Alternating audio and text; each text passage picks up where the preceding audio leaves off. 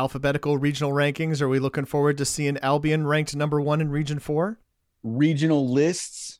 Looking forward to that. Regional lists. A listing of good teams by region.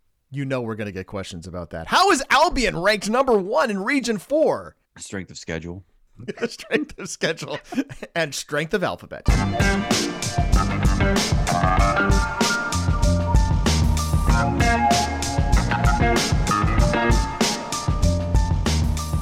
Football fans, it's now time for the D3Football.com Around the Nation podcast. Here are your hosts, Pat Coleman. You have a very forceful handshake, Mr. Coleman. And Greg Thomas. Thank you, Greg. That was interesting, too. It's the D3Football.com Around the Nation podcast, your weekly podcast about the largest division of college football. We welcome you to podcast number 316, season 16, episode 16. Happy birthday, sweet 16. It's the podcast for October 24, 2022. I'm Pat Coleman, the guy who runs D3Football.com. I'm the guy who jinxed my alma mater by tuning into the live stream. Catholic up 24-0 on Merchant Marine. The moment I log in, Mariners scored. I could not have closed that window faster. The reverse jinx worked. You got out of that quickly. I am Greg Thomas. I am the Around the Nation columnist at D3Football.com. And Pat, we're through week 8. That means that we are halfway done with the season, the full season. We're closing in on the end of the regular season, but halfway done with the full Division III season. And as has happened in most weeks, we're going to have to visit Platteville, Wisconsin. All interesting things in Division III this season go through Platteville, don't they? They certainly seem to. That's for damn sure. And here's the thing, Greg, you and I and the rest of our team, we get our extra reps every season. We are there through week 16 each and every season. We do not take the playoffs off. It also sets us behind for recruiting, so we got that problem. We do. We don't take the playoffs for granted. We do, but we are there all 16 weeks. Looking forward to some of those fun Stag Bowl week podcasts where we smash into rooms not made for podcasting, but we do it anyway. That's true, right? If you didn't like the audio quality a couple weeks ago when Greg was, coming to us from a hotel room, well, we've got another hotel room podcast coming up in week 16. So you mark your calendars for podcast, I think 324, something like that. And then podcast 325, which will be in a press box in Annapolis, Maryland. I'm looking forward to going out to Annapolis in a couple of weeks, do a walkthrough at the football stadium at the Naval Academy, find out what the broadcast position looks like, figure out where Frank Rossi and Greg and the crew are going to do that pregame show down in the sidelines, find out if maybe instead we do that one podcast not in our broadcast booth, but at a local establishment. We used to do that back when it was in Salem, Virginia. We could definitely try to do that in Annapolis. These are the things that I'm going out there to go take a look at, and I'm pretty excited about that. Yeah, it should be a fun time. Looking like we're shaping up to be a very interesting tournament. Not sure who's going to be in, not sure who's going to be out. A lot of teams look like they could make it to Annapolis, a handful at least, but it seems to be week to week on who's playing championship level football.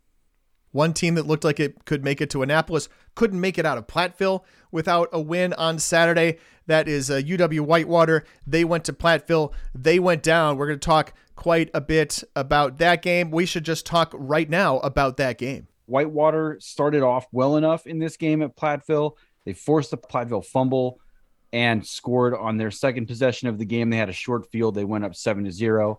Platteville returned the favor, scoring their only offensive touchdown on the game on a short field following an interception of Evan Lewandowski. And then the defenses really went to work. I guess they were already working. I'd say in a given week, I probably only do about 15 minutes of real, actual work. But Whitewater, they would only allow 168 yards of total offense and 9 first downs to the Pioneers. But while the Warhawks were forcing punts, 10 total punts for Platteville in the game, the Pioneer defense was doing one better by forcing turnovers. The Pioneers pressured Lewandowski into 4 interceptions on the day, one of them leading to the short field score that we just talked about. Another return for a touchdown by Colton Ingram that put Platteville up 14-10 just before halftime. And then a third interception that set up Platteville's fourth quarter field goal that closed the scoring. Yeah, it was interesting, surprising to see Lewandowski struggle so much. You harken back to week 1 at St. John's. He struggled in that game. Obviously, that's at the beginning of the season, right? Things are new. You're getting the reins of the offense for the first time. We talked about this extensively. We talked about it with Evan Lewandowski on the course of this podcast. So maybe we won't go down that road again, but just surprising to see how little success he and the Whitewater offense had on Saturday. Yeah, the Pioneers, they only sacked Lewandowski twice, but the box score credits Pioneer defenders with 9 quarterback hurries. That's a huge number, and it really kind of tells the story of the game. It's not really often that you see a Wisconsin Whitewater offensive line get beat decisively, but they did on Saturday. We're going to talk more with Ryan Munz, that's the head coach of UW-Platteville, later on in our Fast Five, but we had to ask him up front about his team's defensive performance. We have some great players. We have two really good defensive ends, and our secondary is playing well. And what people don't know, I guess, is last year they took a bunch of lumps and they had to figure that out. We put a relatively new system in coming out of the COVID era, and we were learning as a staff and they were learning as players, and they finally get to see things second time around, and they're able to understand their keys and checks, and more importantly, play together. And that's been unbelievable. They run to the football, and it's a different type of attitude over there on that side. You're probably asking some of the questions that we have been for most of the season, or if nothing else, for most of the weekend. What the heck happened in those 2 big losses, and how has that changed? We're going to ask that later in Fast Five. But one thing that you can definitely tell is over the course of the past couple of weeks, it's been really tough to win at UW-Platteville. And here is Munz's take on that. We talk about defending the Ralph and home field advantage and what that means in the WIAC and anywhere really. You look at any type of athletic competition, it's always tough to travel and win. And so you got to take care of your own backyard. And we made the environment a little bit different this year with some pregame stuff. And we also made the environment different with the crowd. And it definitely gives us that advantage. And, when you're coming to our place, it's not a comfortable place to play anymore, which is it's fun. That's what we wanted. We had someone try to tell us, Greg, that, just getting on a bus to get to Platteville is a pain. Getting out of Platteville on a bus is a pain. I know, from being up here in Twin Citiesville, trying to get from here to Platteville or to Dubuque, Iowa, which is, essentially just across the river. It's a big time pain in the you-know-what. I don't know that I put any stock into that. However, I just feel like Platteville had the right game plan. I can't imagine Whitewater took this game for granted. This is a rivalry game with a trophy and everything. It is the Miners Axe Trophy, which now belongs to Platteville and stayed in Platteville after making the trip back from Whitewater. Whitewater is not a team that takes any conference game for granted. You and I have both talked to Kevin Bullis over the years, and winning the WIAC is their number one goal every year. It's what they show up to do, and then postseason goals happen after that. But they are pretty singularly focused on WIAC competition. It's not a lack of focus on their part. It's just Platteville had a great game plan. They executed it. They've now won 3 games against ranked opponents. None of those games have been particularly pretty offensively.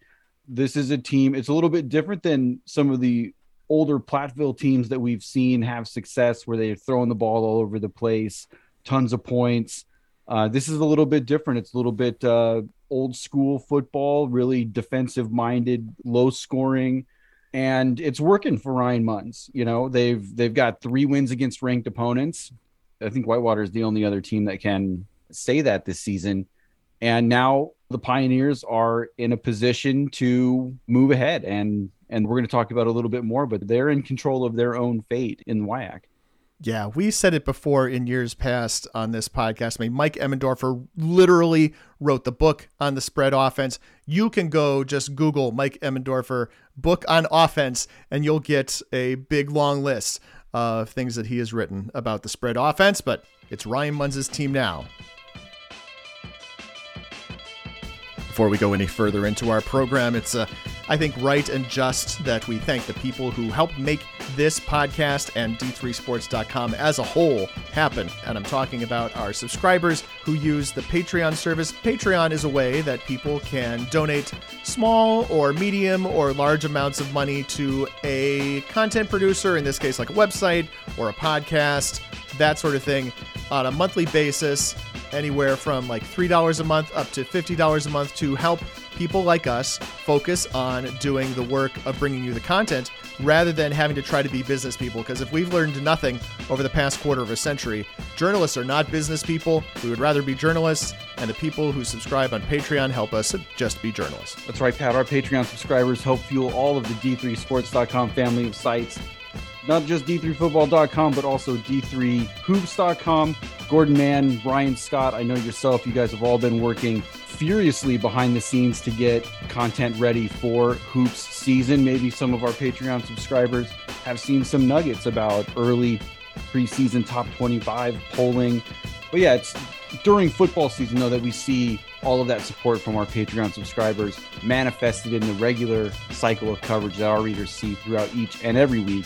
Features columns around the nation, on-site coverage on Saturdays, the live scoreboard on game day, all of these things are made possible by our Patreon subscribers. If you enjoy D3Football.com and all of the coverage our site provides, consider joining our group of Patreon subscribers or support the site with a one-time donation. If you're already a Patreon subscriber, thank you so much. You can continue to support D3Football.com by spreading the word to your fellow fans at your next home game. To subscribe via Patreon, go to patreon.com/D3Sports. That's Patreon.com. If you want to give us a one-time donation, we welcome that as well. And you can do that by going to D3Sports.com/help. All right, so we talk quite a bit about D3Football.com top 25 poll. I feel like we feel it is the best of the top 25 polls for Division III football. I think it's not just our opinion. I believe there is, metrics basically every November where our poll is better at getting those playoff matchups correct than the AFCA top 25 poll. Our pollsters really dig into strength of schedule, really who have you beaten, who have you played, who are you going to play. And sometimes the other poll is a little bit more, coaches just want to win. Coaches don't care maybe as much who you've won against. It's a little bit more weighted towards winning percentage. However, we're not talking about any of that right now. We're talking about the rankings that the NCAA produces in order to pick who makes the NCAA playoffs as an at-large bid to help determine who gets home games once those brackets are put together. And we're going to begin to see those this week, although they won't be as useful as you might expect. However, this is, I think, a good time of year to just talk about the Division III football playoffs and the structure from a big picture standpoint. Yeah, so the structure is there are three buckets of teams that there are three different ways to qualify. There's Pool A, which are the bids that are set aside for champions of conferences that qualify. To qualify, you need 6 teams in your conference, and we have 27 of those conferences, 28, except we know the NESCAC doesn't participate. So 27 conferences get Pool A bids. Pool B bids are set aside for independents or teams that play in conferences that don't otherwise qualify. And in Division III, there is but one independent team this year. It is Hilbert, and that is not enough of those teams to qualify for a Pool B bid. So there are 0 of those, and that leaves 5 Pool C bids, which are the true at-large bids. These are the bids that are set aside for conference runner-ups, and these are the bids that we're going to spend so much time focusing on over the next few weeks, looking at regionally ranked wins, strength of schedule, who's got 1 loss or 2 loss, and those kinds of things. Yeah, the NCAA, and this is something that is chosen by the Division III membership, the various criteria that are used to select teams to any Division III team championship postseason, whether that is football, men's and women's basketball, baseball, lacrosse, men's and women's soccer. You get it. It runs the gamut. Everybody is focused on results against Division III competition. And note that it says results. It doesn't say winning percentage. It doesn't say number of losses, although in football, that is often how it is interpreted, but it is results against Division III competition. And then it is strength of schedule. Strength of schedule, there's a formula for that. It's a relatively standard strength of schedule format. You can find it on the D3Football.com website if you would dig through the news menu. Lots of stuff under the news menu you might find interesting, including a list of everybody's strength of schedule so far here in the 2022 season. And then you have results against other teams who are in the regional rankings. So this is results against regionally ranked opponents. You might just see it as RRO, something like that. That is the commonly held abbreviation for results against other teams who are regionally ranked. And then you have, of course, head-to-head results or results against common opponents. If you are being compared to someone who you've played, yeah, that head-to-head result might well be instructive. That might be helpful. And similarly, if both of you have played Team Z over here, that might help you determine the difference between Team X and Team Y, assuming that there's some difference to be seen in those results. In football, man, we only have 10 games. Some conferences only have one non-conference game. Next year, the Pac is going to go with 0 non-conference games for some reason.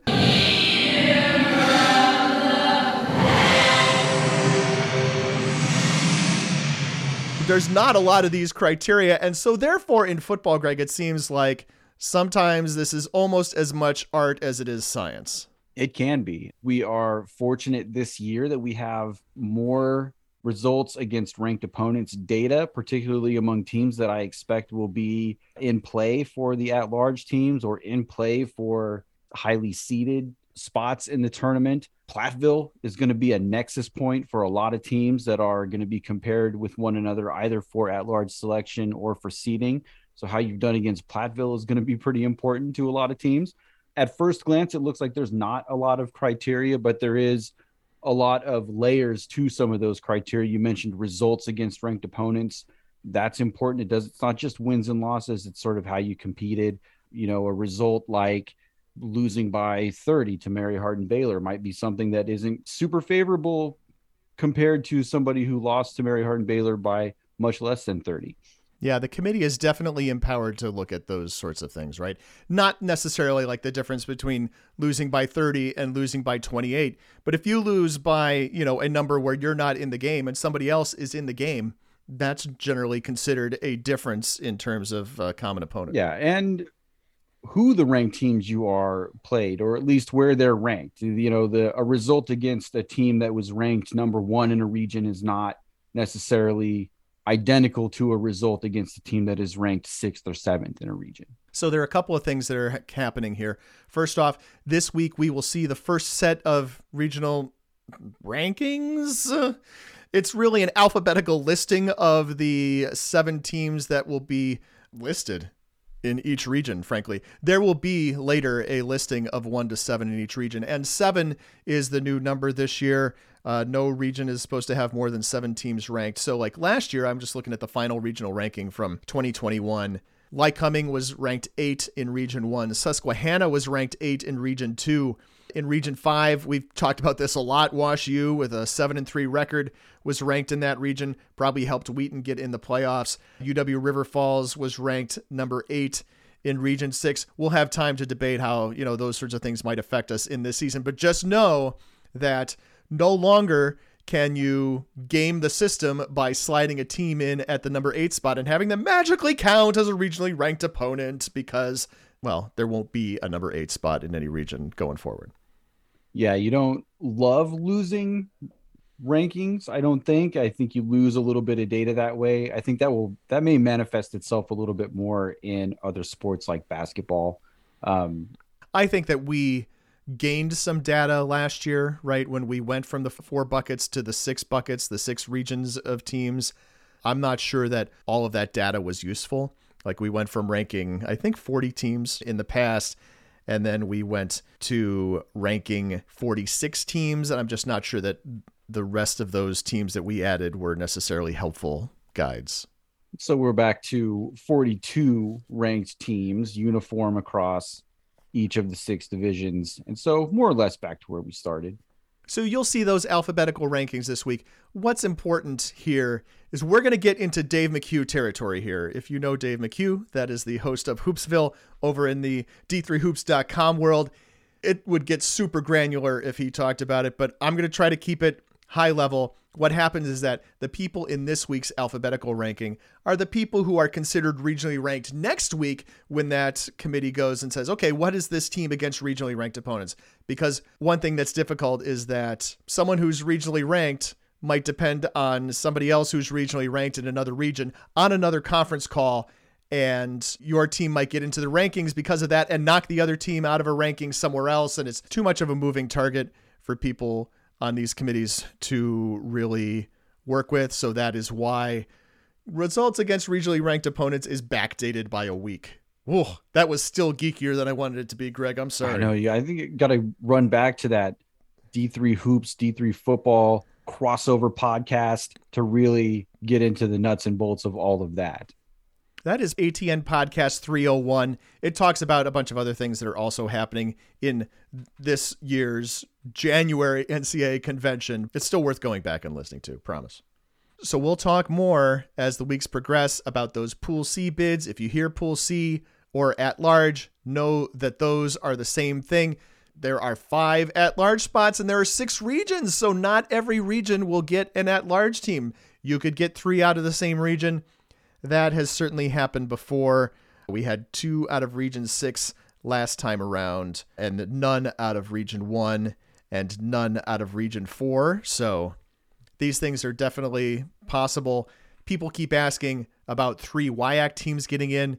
It's not impossible, obviously. Maybe less possible after this past week, but not impossible for 2 at-large teams from the same conference to both get in. It has happened twice before, but not in the years since we have had only 5 at-large bids. So I wouldn't get your hopes up too high about that either. Hey, I just dashed all sorts of people's hopes about getting in the playoffs. Ain't that fun? Pat Coleman, Dream Crusher. See you all, man. You all, man. You all, man. We're back with Ryan Muntz, head coach at UW-Platteville. Coach, this is your first year as head coach, and you talked earlier about the staff having to learn some things, right, in order to get your program where it was. I think just working together and understand the expectations. Like, yeah, we talk about it as a first-year head coach. Everything is new. I know I've been in the program for quite a long time, and that's probably been the biggest head fake for almost everyone around here. Is just because you're here doesn't mean you want to try new things and do different things and do it your way. And so it took time for the guys that were here, that stayed here, to relearn the process, and then new people coming in from the staff and players to understand what that process is and how that thing connects and how we put those 2 pieces of the puzzle together. 16 years as an assistant coach. And I see the sign behind you on the wall. The last time that you guys had the axe was when you were a player. What did it mean to get that back finally Saturday? Awesome. I mean, it meant more than what I think you can say in words. Unfortunately, being in this program for that long, I was a player in 2004 and I played that game and was able to bring it home. It's kind of sweet to do it twice, with all due respect. Now, you always want to do it more than that. We want to do it 3 times. We want to make this a kind of a streak, but you live for the moment, you live for now, and you're excited to have it at your doorstep, and you celebrate that victory for sure. You have 2 blowout losses to some really good teams, obviously, and then a bunch of really close wins. Was there something different between the first few weeks of the season, the way your team is playing now? Try to help us understand this. We're an anomaly, right? We're messing up everybody's brain. And we said that last week against River Falls. We're like, man, we're making it hard on people to say, are they for real, or is it just a fluke? And we did it again this week. And I know there's still some of those conversations. We scheduled a really tough non-con, and you go up to Michigan Tech, a D2 program, and you go toe-to-toe. We lost our starting quarterback in that game. And people don't understand the full story yet. And you play Bethel, and it's a 10-7 ball game against a premier powerhouse, and you win. You come out of that thing and they say, okay, that's different. And then Hardin Simmons comes downtown and we lay an egg, and we went through bye week and did the same thing. And we had a conversation after that Oshkosh game, and you could tell internally that there was maybe some doubts and some questions because the system wasn't working or they hadn't seen the results yet. And we basically had to not start over, but reset a standard. Does that make sense? And say, listen, what you're doing or what we're doing is what we've done in the past, and that will guarantee us this. If you don't like that, that's time to change it. And so we have an opportunity middle of the season to set the standard and recreate something and get this thing back on track, because most of the time you don't have those conversations till the end of the year and recruiting and the whole 9 yards. And I appreciate our guys of the response, right? Because there's a little bit of blind faith that goes into that, where do you really have these guys? Are they really listening to your message? And are they following through? And we felt we had a really good game plan against River Falls, and we were able to execute it. And that was a marquee win for us for the belief system. Mm-hmm. Obviously, you come out and do it again 2 weeks in a row. Now it's a marquee win for the program. without digging too deep into like three-way tiebreakers and that sort of thing, you guys are in control of your destiny. I think if you win out, you win the automatic bid in this conference. How does that feel right now? And how do you get the guys focused on that and not too, up on what you guys have accomplished the last couple of weeks? The hardest part for us now is we're not going to sneak up on anybody, right? That's not the case. And so we got to, I think you're right. We know we can control it. We also know that there's a place in time where if we don't, we're sitting on the outside and we're sitting at home for Thanksgiving, and we don't want to do that. You mentioned earlier some new pregame things around the stadium. Tell us a little bit about what's fun at Ralph E. Davis Stadium. I get all those names right? Yeah, 100%. The tailgating's unbelievable. We got people lining up for tailgating at 8:30 now. We have to have a police escort to stop the road so they can go through that, and so that game day atmosphere is there. We changed some of the way the visitors approach it, which it's been a kind of a sore subject in our eyes, where we had to give up part of our locker room for the visitor, and we thought it was maybe some of the best visiting accommodations in the country. So we went a little old school Iowa, right? And changed up their accommodations. And I don't know if that's part of it, but you kind of think that it's different for them, and it makes it a little more difficult in the psychological aspect of things. We're not putting logos in the urinals yet, but maybe we'll get to that point someday. Then the crowd, the fans, the energy, the third down noise, making it difficult for those offenses to communicate, and just the buy-in. It's been unbelievable. What color's the walls? Now I have to ask, since you mentioned Iowa. They're white still. We talked about getting them pink, but they wouldn't let me do it. I would think there's plenty of shades of orange and blue that would probably be pretty good in there. Yeah, there would. Yep. There would. This is the beauty of the automatic bid system, isn't it?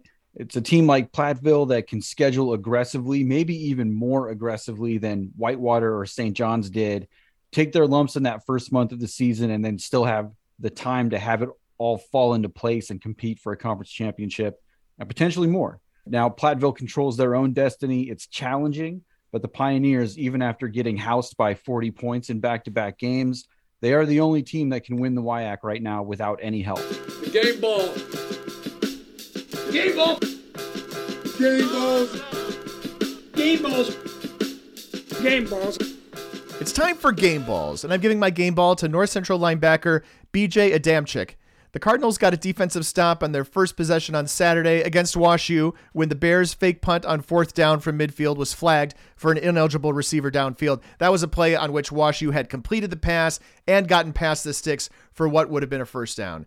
The Bears didn't get the ball back until the closing seconds of the first quarter, and on that second drive, the Bears go for it again on fourth down and 3 from the 23. That pass complete, and again, good enough for first down yardage, but as Kenneth Hamilton fought for extra yards, Adamczyk came up, forced the fumble at the 7-yard line, getting the key turnover, which Nick Rummel pounced on at the 2-yard line. In addition to that forced fumble, Adamczyk had 10 total tackles, and his performance, one of many on a day in which North Central shut out a ranked team 31-0. That's what gets my game ball. More game balls for Cardinals. Saturday in the nation's capital, 2 of the NEWMAC's undefeated leaders met, and it was the homestanding Catholic Cardinals getting a 41-33 win over Merchant Marine. Catholic quarterback Nico Casares came ready to play. He connected on 3 touchdown passes in the first quarter to stake the Cardinals to an early 21-0 lead. Casares finished the day completing 22 of 31 passes for 349 yards and 5 touchdowns for his outstanding performance in helping put Catholic on the precipice of a NEWMAC championship. Nico Casares gets my game ball. And someone talked to me this week talking about what's coming up this week between Springfield and Merchant Marine, saying, the game for the de facto NEWMAC championship. And I said, hey, hello, you are talking to a Catholic U grad right here, right now. Let's at least play that game before we anoint either Springfield or Merchant Marine the conference champion. Catholic still with Springfield coming up in week 11, so they're not out of the woods yet, but knocking off Merchant Marine, definitely a big step. That's not my stat.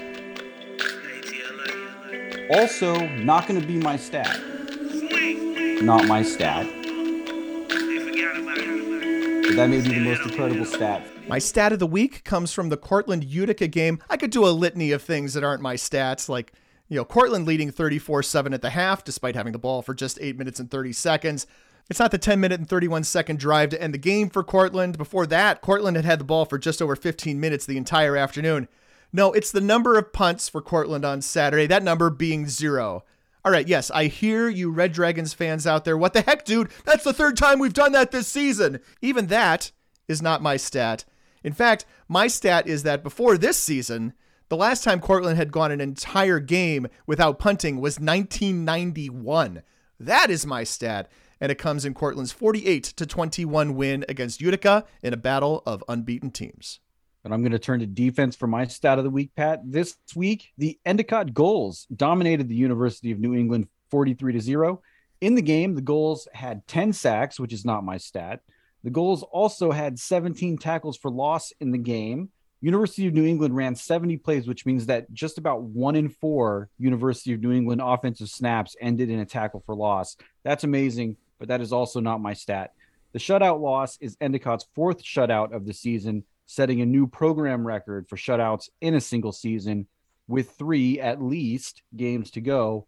Those 4 shutouts, setting a new standard of stinginess for the program, is my stat of the week. Standard of stinginess. I like it. It's feeling very alliterative this week.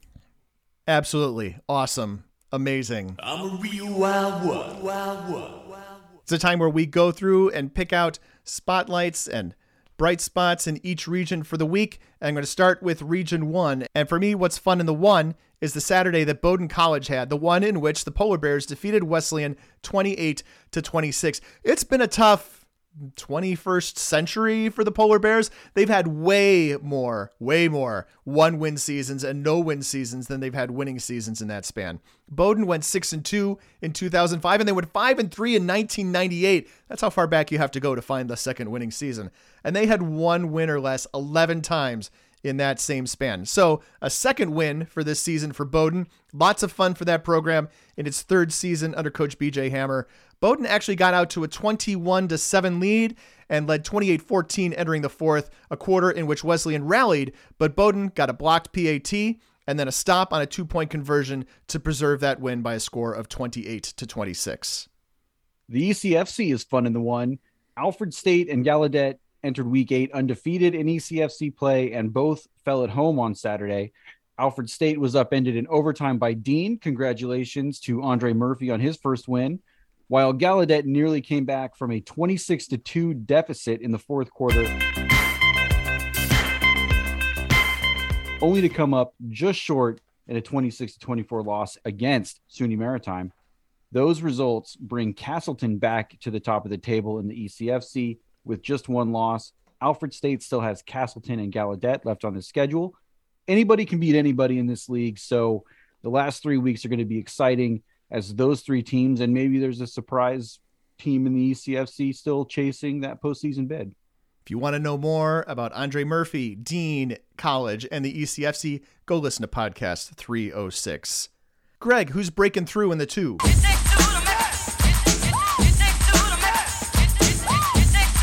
There's a new record holder in the 2 as Gettysburg's Chris Singleton Jr. blocked 2 kicks in the Bullets' 60-7 defeat at Johns Hopkins. The 2 blocked kicks, both on PAT attempts, give Singleton Jr. 6 blocked kicks on the season, tying him for the most all-time in a single season in Centennial Conference history. Breaking through to go block those kicks. The seeming kings of block kicks also reside in the 2, and Cortland did some of that on Saturday as well, as Sam Maddy blocked a 45-yard field goal attempt by Utica's Corey Lichtman. This, by the way, also not my stat, and it's not even my breaking through in the 2 either. That instead goes to Morrisville State, which is still having its breakthrough year. The Mustangs have only won more than 6 games one time since moving to D3 from the junior college ranks starting in 2006, but Morrisville stands 6-1 right now, 2-1 in the Empire 8, and whether the Mustangs finish something like 7-3 or something more like 9-1 is what hangs in the balance here in these final 3 weeks as they finish at home to Utica, at Brockport, and home to Hardwick. Yeah, I saw something that said the Morrisville State has beaten 4 teams that they lost to last year. That's an interesting nugget and really shows you the progress that they're making there at Morrisville State. Pat, what do you see in the 3?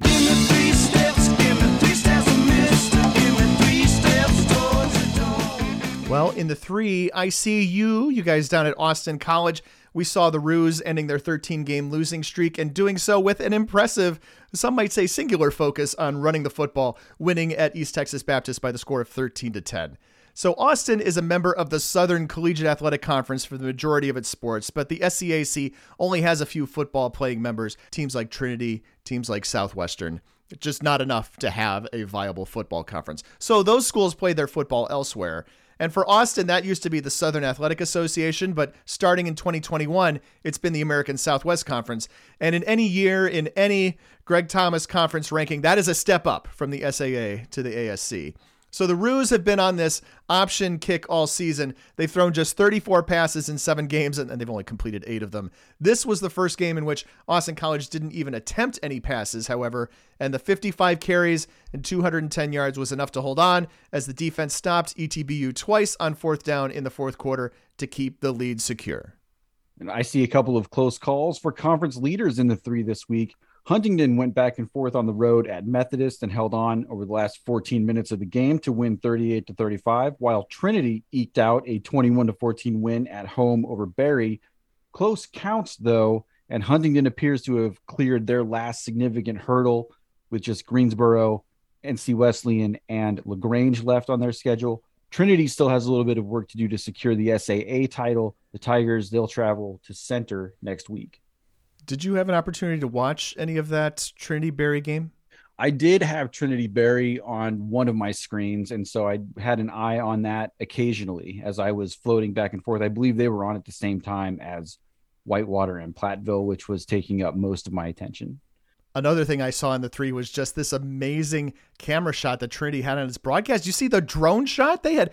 It's like you have a goddamn blimp at a D3 game. It was amazing. It was so cool to see drone shot on a D3 broadcast. I hadn't done like the mental leap to blimp in my head when I was watching that, but you're exactly right. That is exactly what it looks like. Those were really great shots. You could see a really nice crowd at Trinity for that game. Obviously a lot of excitement there for Tiger football right now. But yeah, those were cool shots. And quick shout out to the Trinity broadcast, which they do a really good job week in and week out. Not to put too much of a pun on it there, but that drone shot really elevates that broadcast to one of the top handful of broadcast productions in Division III football. That's what the 4x4's for, son. That's what the 4x4's for. Greg, what's the score in the 4? The score is mostly settled in the North Coast. The NCAC opened week 8 with a multitude of messy scenarios involving potential one-loss tri-champions, but Denison's 28-10 win at Wittenberg, coupled with DePauw's 22-21 comeback win at Ohio Wesleyan, leaves just DePauw and Wabash, who were 66-20 winners at Oberlin this week, by the way, tied at the top of the conference with 4-1 records. In the next 2 weeks, Wabash hosts Hiram and Kenyon. DePauw goes to Kenyon and then hosts Oberlin.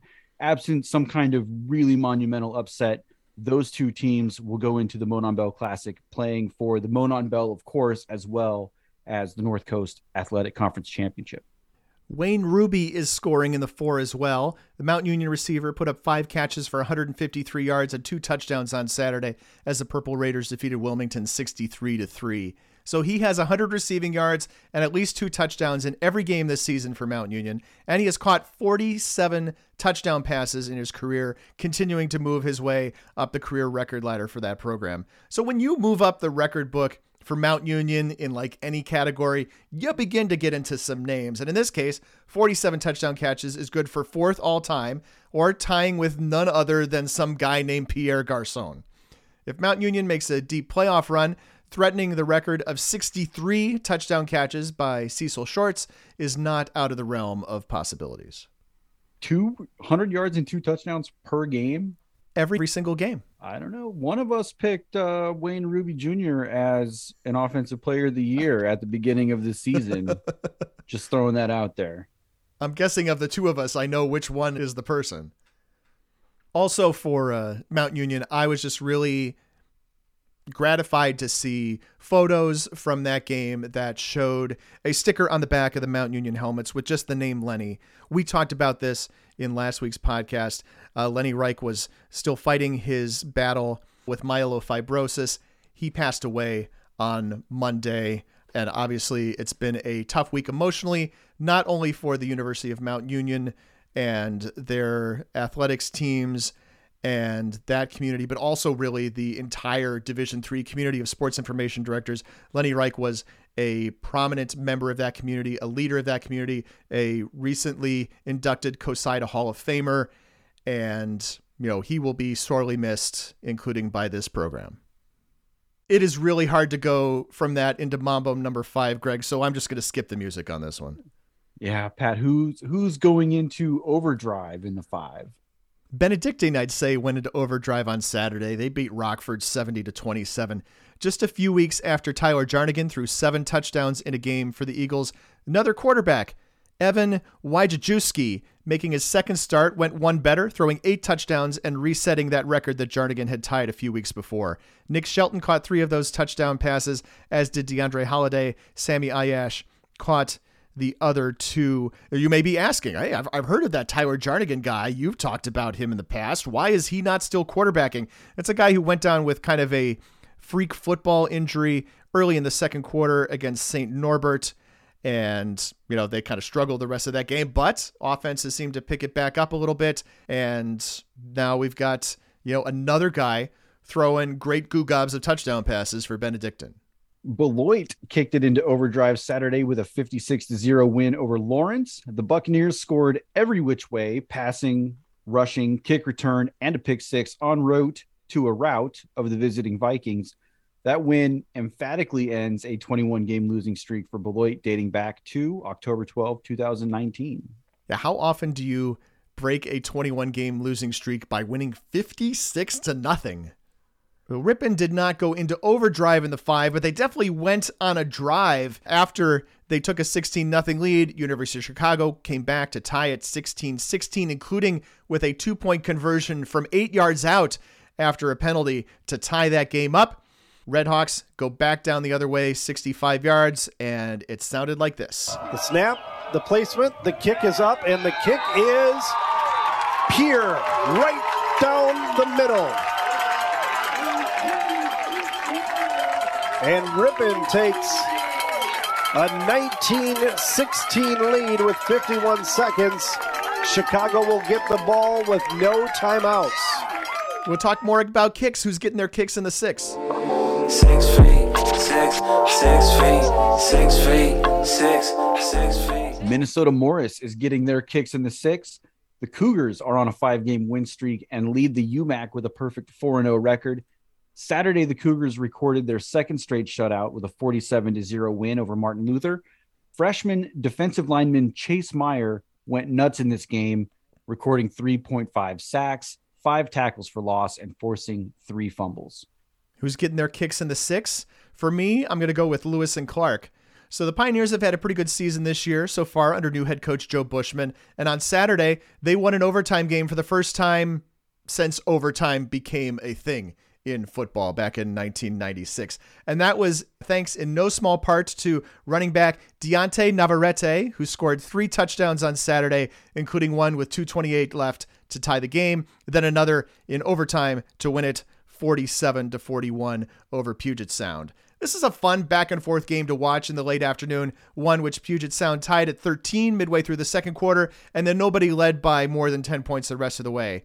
It was the kind of game which, when the Pioneers scored to come within 1 with 2:28 left, I was pretty sure they needed to go for 2 to win the game. But in fact, no, Lewis and Clark kicked the extra point to tie it. Then they got their first defensive stop of the second half in the final 2 minutes. Then they got another stop in overtime before the offense got its shot. And it was all Navarrete the rest of the way, as he had 4 carries for the required 25 overtime yards and the score. 20 carries for 151 yards for Navarrete. There's so many pronunciation 101 names here in this podcast. And thank you to all those SIDs who respond to my emails on Sunday afternoon asking about pronunciation clarification. One more thing before we leave Lewis and Clark, and it's just to talk about how much fun it was to watch their quarterback play. That's because his name is Cruz Montana, and yes, he wore number 16. In a time where parents are naming their future quarterbacks after the Brett Favres and the Drew Brees era, I'm looking at you, Segala family. It's nice still to see a guy named Montana out there slinging the ball around in Division III football. And then I have one more thing. I can't leave this game. Our assistant producer, Damara O'Malley, points out that Silas Washington for Puget Sound also could really run the ball. 19 carries for 139 yards. Not that too many people were stopping too many people in that game defensively, but guess which game we had on the big screen in the 4 p.m. slot on Saturday? Wait, I'm not done. Wait, there's more. Before we leave the 6, Linfield might not have necessarily gotten its kicks in the 6, but they got their pick 6s in the 6, as the Wildcats got one of those on the first Pacific Lutheran drive in each half and went on to beat the Lutes 45-zip. I'm done hogging the microphone. I yield my time. We yield to the mailbag. Your categories have become tiresome. You've got mail. Tiresome.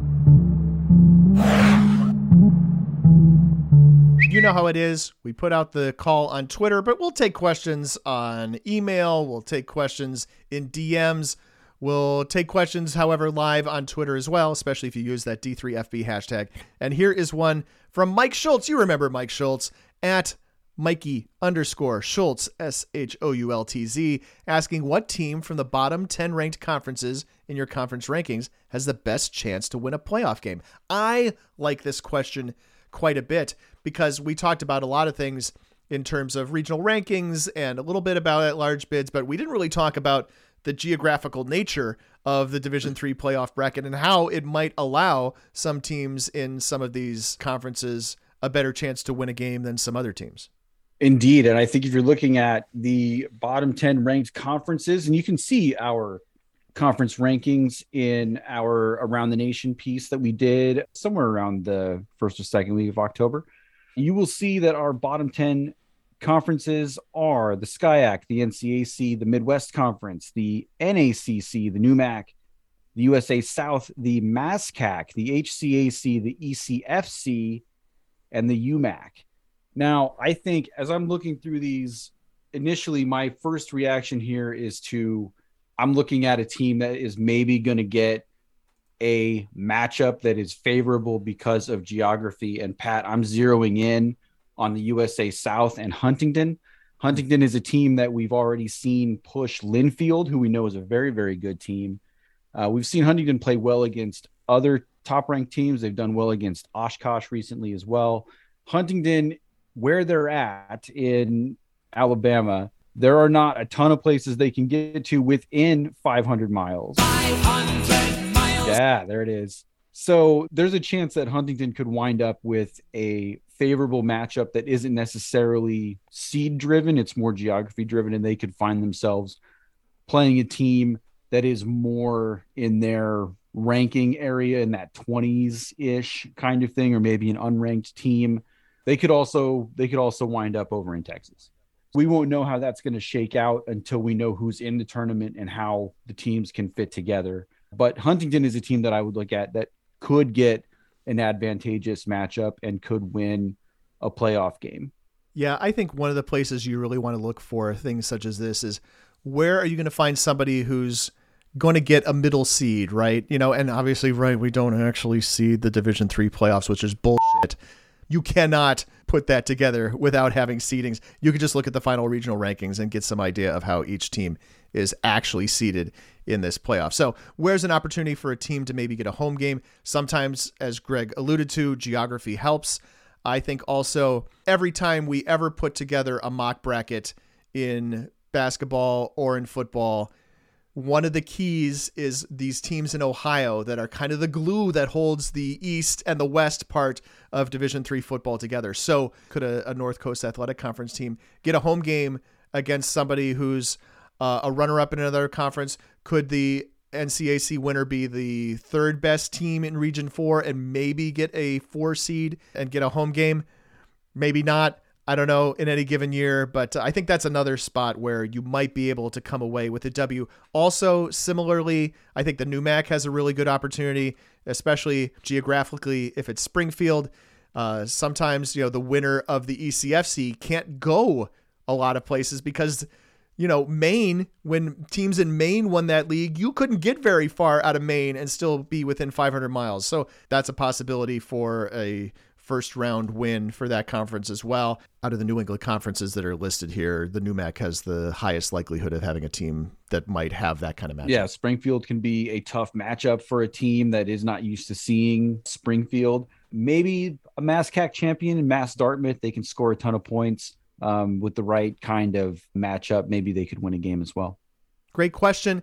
People who have more questions, feel free to @ us and use the D3FB hashtag. We know we will see lots of questions on Twitter, including like Lucas Mitzel's question about whether the committee will be updating numbers and re-ranking after every playoff round again this year. No, that is not going to happen. Our understanding is that the big championships committee, the one that oversees all of the championships in Division III, not just football, was pretty explicit to them about how you're not supposed to do that after they went ahead and did that last year. Coming up on week 9 this week, and my week 9 game to watch is RPI at number 12 Ithaca. Bombers sitting pretty at 7-0, but as always of late, they have 3 of their toughest games to end the season as they host RPI, they go to Union, and they play Cortland for the Cortica Jug in Yankee Stadium. And Joe Sager wrote about this for us back in the first week of October, but Ithaca knows it has to keep sharp on this final set of games. Last year, Ithaca started 7-0, and they finished 8-2 and out of the playoffs. In 2019, the same, started 7-0, then 8-2 and tacking a bowl game loss to W&J to boot. Those are the years where the schedule has been unbalanced in this manner in the Liberty League, but Ithaca finished 8-3 in 2018 and in 2017 as well, losing to RPI both times. Those are all the years that Ithaca has been in the Liberty League, and Ithaca hasn't beaten RPI once. Suffice it to say, there's nobody at Ithaca that is looking past this one, and RPI is coming off a bye week, so it has had an extra week to prepare. Yeah, that one could be another 15-13 Liberty League grinder there. Right, and one in which RPI could win with a safety, with a blocked punt touchdown, and who knows what, some sort of Hail Mary at the end of a half. Defensive 2-point conversion. And there's nothing off limits in this series. My game to watch this week is going to be Johns Hopkins at Susquehanna. Both of these teams enter week 9 with 7-0 records because everybody else in the Centennial Conference has lost twice. The winner of this game needs just one more win in the final 2 weeks to clinch the automatic bid. Important for Susquehanna because they've still got a trip to Muhlenberg still looming, and that could be a non-necessity for them if they can beat Hopkins. The Riverhawks, they've given up just 22 points in their last 5 games.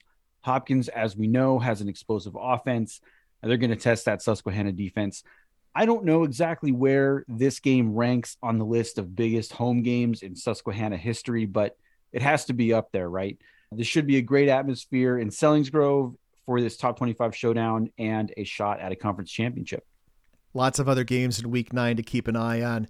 Look out for River Falls at Whitewater, Linfield at George Fox, La Crosse at Oshkosh, Howard Payne at Hardin-Simmons, Randolph-Macon at Washington and Lee, John Carroll at Muskingum, Utica at Morrisville, Springfield at Merchant Marine, Rowan at Salisbury, Platteville at Stout, Carleton at Gustavus Adolphus, Aurora at Benedictine, Pacific at Lewis and Clark, Pomona Pitzer at Redlands, and Minnesota Morris at Northwestern of Minnesota.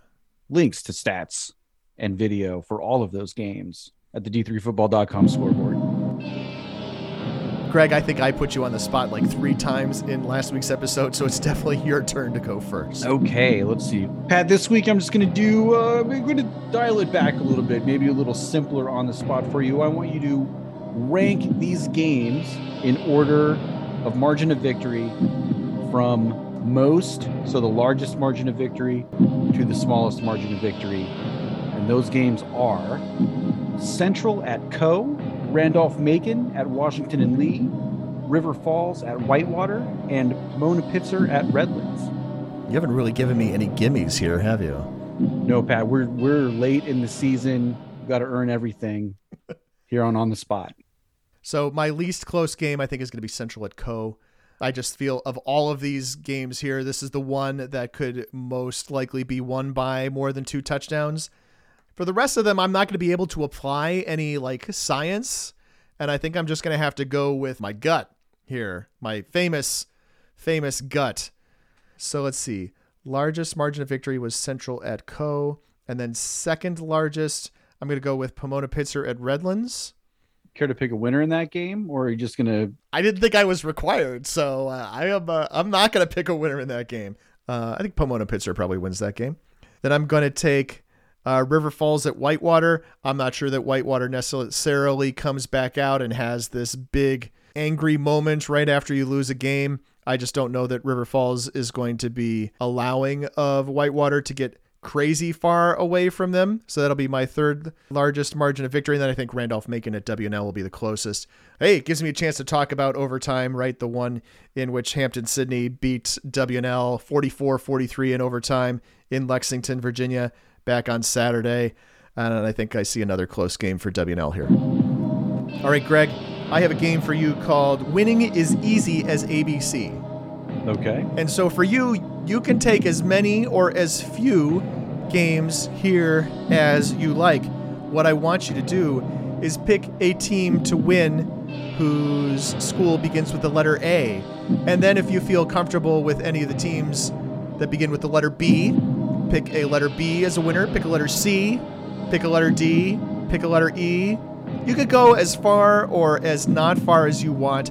You don't have to pick a Q, a V, or an XYZ because no Division III football schools begin with those letters, but I thought maybe you'd like to pick up to 21 winners for Saturday. Listeners, I know, would love that. I am scrolling through our list of games, and immediately there's some tough games. Adrian at Albion? I don't know. That's not a gimme, and you don't want to buzz out on this on the first pick, right? So probably not. No. I'm going to go with Aurora over Benedictine. Starting with a toughie. All right. That's a big game. It is a big game. I'm a believer in Aurora's overwhelming offense. They scored 28 points against St. Norbert, which is like 150 against anybody else. I'm going to go with Brockport over Buffalo State. You give me the Cortland Red Dragons over Alfred all day. There's your C. Got a letter D. We're going to go with DePauw over Kenyon. Delaware Valley off this week. Usually a strong option there for the letter D. How about letter E? Go ahead and give me Endicott over Curry. For my F, I will take Franklin over Manchester. A little HCAC playback callback. Indeed.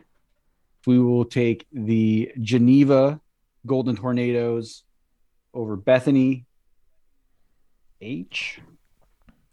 We've already done an HCAC game, so we'll go with Heidelberg over Wilmington in the OAC. It might be closer than expected. I like that game. Now, going against everything in recorded human history, I'm going to pick Ithaca over RPI in a breakthrough historic win for the Bombers. We do have good J's. I will pick Johns Hopkins over Susquehanna. Wow. You're going out on a limb here, back-to-back picks. You can carry this chain as long as you want. You can continue on to K, or you could call it here. I am not going to take the hint. Who's K? Kalamazoo? Kings, Kalamazoo. Ooh, not going to be Kalamazoo. Kings, yes, we will go Kings over Alvernia. And we will stop there. We could go for we'll do Linfield off the top of my head. You get all the way to M and you get halfway through the alphabet. There's so many schools that begin with M in Division III. There really are. Many. Multitude of schools. Yes, I'm going to go with Mass Dartmouth over Bridgewater State. We'll stop there because it is an hour show. Yeah, ostensibly an hour, give or take. If I were continuing, I would take North Central over North Park. Really on a limb. I'd take Ohio Wesleyan over Oberlin. I'd take Pacific Lutheran over Willamette. I'd get to skip Q. I'm super happy about that. I'd go with Rose Holman over Defiance. I'd take Salve Regina over the University of New England. Trinity of Connecticut over Bowdoin. UW Eau Claire over UW Stevens Point. I get to count those U's? I'm supposed to take University of New England? I don't think I could. Ursinus over Gettysburg? Yeah, I take Ursinus over Gettysburg. I take Vassar over... No Vassar. I would take Wabash over Hiram, and then I would be out because York of Pennsylvania, Yeshiva, and York of New York do not play football in Division III. Last week, I asked Pat to play Wes We Can and predict how many Wesleyans would win in week 8. Pat said 2 Wesleyans would win, specifically Wesleyan over Bowdoin and Illinois Wesleyan over Carthage. We know already that Bowdoin managed to win their game against Wesleyan in the NESCAC. Illinois Wesleyan did win, and they are the only Wesleyans to win on Saturday. Wesleyans 1-4 overall in week 8. Wesley College, how much we miss you. I asked Greg to play HCAC playback and basically pick all 4 Heartland Collegiate Athletic Conference games, since the 4 teams with unbeaten conference records were all playing each other, and the 4 teams with winless conference records all did the same. Greg picked Rose-Hulman over Franklin, the most emphatic winner of the day, with the Fightin' Engineers winning 49-0. The Fightins are tied with none other than Mount St. Joseph atop the HCAC, as the Lions pulled away in the fourth quarter to Hanover, winning by 15. In the, let's call it the consolation bracket, Greg picked Defiance over Anderson. He was a winner there, 32-22. And he picked Manchester over Bluffton. Manchester had so many chances to win this game, where indeed 1 3-yard gain in either the third or the fourth overtime would have done it. But instead, Bluffton came out in overtime number 5 and won it 46-44. 3 out of 4 for Greg on HCAC playback. The 5 overtime lottery. We'd love to see it with those dueling 2-point tries. We're going to go to Quick Hits Accountability, where our top 25 upsets zeroed in on Albion and Wisconsin Oshkosh. Both of those teams got pressed, but both of those teams won. Whitewater, of course, was the only top 25 team to be upset this weekend. The entire panel was correct on finding a previously one-loss team to fall out of postseason contention. Trine, Olivet, and Merchant Marine, they all picked up losses that will put the brakes on their postseason hopes. Merchant Marine, they may have a path to Pool A, but that road is much more difficult now.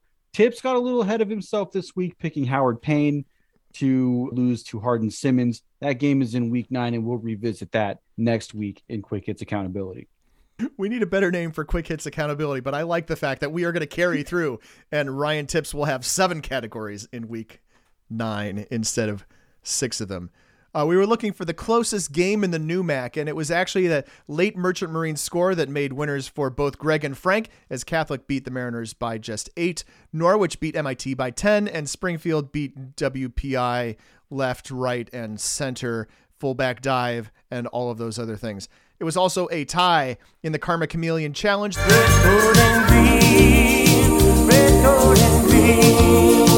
The Brockport Golden Eagles and the Western New England Golden Bears, they were winners for Team Gold and Green. Team Red got winners from the Ripon Redhawks and the Red Dragons of Cortland. That's a win for Frank, and a hat tip to Logan, who picked Gold and Green, but did say the most likely outcome would be a tie. Yeah, those picks, they come and go. They come and go. And this was Around the Nation podcast number 316, released on October 24th, 2022. Thanks for listening, and keep an eye out for our continuing coverage throughout the season. You can support production of this podcast and the D3Sports.com family of websites in general by visiting patreon.com/D3Sports. But even if you can't afford to support us financially, you can help us out by telling a friend, a classmate, a fellow alum about this show, and you can rate and review us in the various places where people rate and review podcasts. I went through and looked at reviews on Spotify, by the way. Thankful for all of those 5-star reviews for people listening on the Spotify platform. You can reach us to talk more about Division III football on Twitter using the D3FB hashtag. I'm at D3Football. Greg is at Wally Wabash. We have a message board devoted to Division III sports. Did you know? Join the conversation by registering to post at D3Boards.com. Also, you can follow D3Football.com on Facebook. The executive producer of the Around the Nation podcast is Pat Coleman. Production assistance provided by Dave McHugh and Damara O'Malley. Our theme music is Power 2 by DJ Mentos. Yeah, that's it. You hear it. We use more of his tracks in this podcast as well. You can find them at djmentos.com. You can also find him on Spotify. Thanks to the co-founder, Keith McMillan, and thanks to my co-host, Greg Thomas. Can we mention that game is being played at Yankee Stadium in every podcast? I think we have so far. It sure seems like it. I mean, I'm excited about it.